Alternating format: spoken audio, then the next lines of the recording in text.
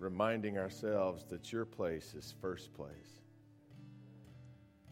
Reminding ourselves that everything finds its place once you are in first place. We lift you high. Lord God, we bow our knee. We say, Jesus is Lord. God, transform us, your people, we pray. In Jesus' name. And all God's people said, Amen. Amen. You may be seated.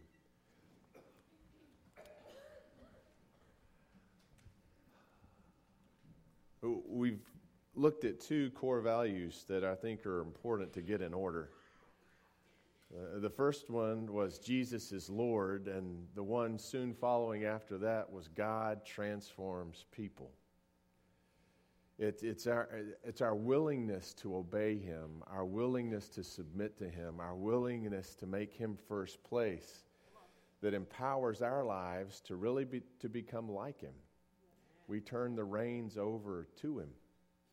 Long ago, I struggled with our church's mission statement. What were the right words? I thought we might have to live with that for a while, and I wanted to get it close to something I could live with, and we all could live with, to make fully devoted disciples of these and future generations. That was the aim, that we might become fully devoted disciples. I thought about fully developed disciples. Developed, devoted. And then I realized they're really interchangeable. Because the only way we truly develop as His disciple is by growing in our dependence on Him as our Lord and our Savior. It's by being devoted to Him that we become developed in Him and by Him. Right? So, some of you know one of my favorite movies is The Man from Snowy River. But it's not really so much a story, I don't think, about the man. It's really a story about two horses. One's the Bromby, this spirited, fierce, muscular, sinewy, untamable stallion that runs wild across Australia. Right? The Bromby. I don't even know what that means. It just sounds like that horse. The Bromby, right? And this horse breaks other horses that have been corralled by these horse ranchers out of their stocks, and they run wild in the open, and he is the stallion that is above them all. The Bromby. No one has ever captured the Bromby. No one has ever been able to outwit this horse or have a horse that was fast enough to catch it. And until one day, this man from Snowy River, his name was Jim Craig, he captured that horse. But it wasn't because his horse was stronger than all the other horses in the posse that day that went out to capture him. It wasn't. His horse was an old mountain horse. An old mountain horse. Not as strong, not as swift, not as fast. But what made this horse prevail was this horse had fully given the reins to his master. This horse trusted its master, even over its own instincts.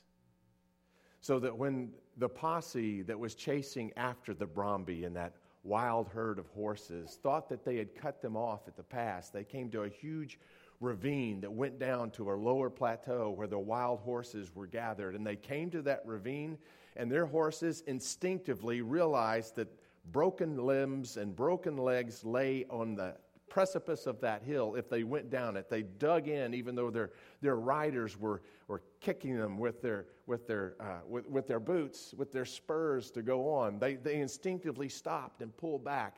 And at that moment, Craig, on his old mountain horse, came towards that hill.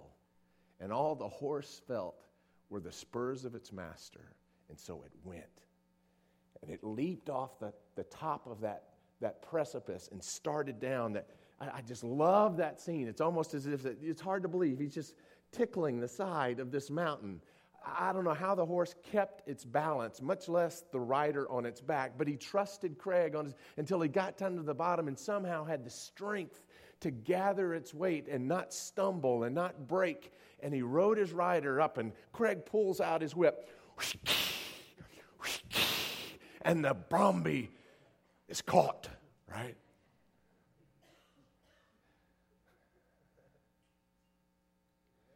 Come to me, all of you who are heavy laden. Come to me, and I will give you rest. Come to me, because my yoke, my reign is easy, and my burden is light. Learn from me. Learn from me. Come to me. On the night in which he gave himself up, Jesus gave thanks to the Father as he broke the bread, and he gave it to his disciples and said, "Take and eat. This is my body, which is broken for you. Do this in remembrance of me." And likewise, after supper, Jesus took the cup, and he gave thanks to you, our Father, and he gave it to his disciples, and he said, "Take and drink from this, all of you. For this is the cup of the new covenant poured out for you and for many for the forgiveness of sins. Do this as often as you drink it in remembrance of me."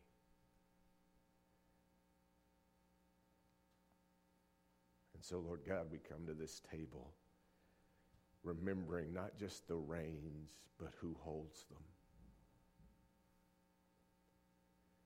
We submit to you in everything. You are first. You are Lord. And we pray, Father, that you would so take your place saddled in our life, Lord God, that you would be the one who determines our days, who points the way of our path, who empowers us to live more and more day by day, depending on you, that we might come to depend on you even as your Son did, that we might come to look like him as we live out your love in this world. We ask it in the name of your Son, who showed us the way and empowers us that we might walk in it. And we pray even as he taught us to pray, saying, "Our Father, who art in heaven, hallowed be thy name. Thy kingdom come, thy will be done, on earth as it is in heaven. Give us this day our daily bread, and forgive us our trespasses, as we forgive those who trespass against us. And lead us not into temptation, but deliver us from evil. For thine is the kingdom, and the power, and the glory forever."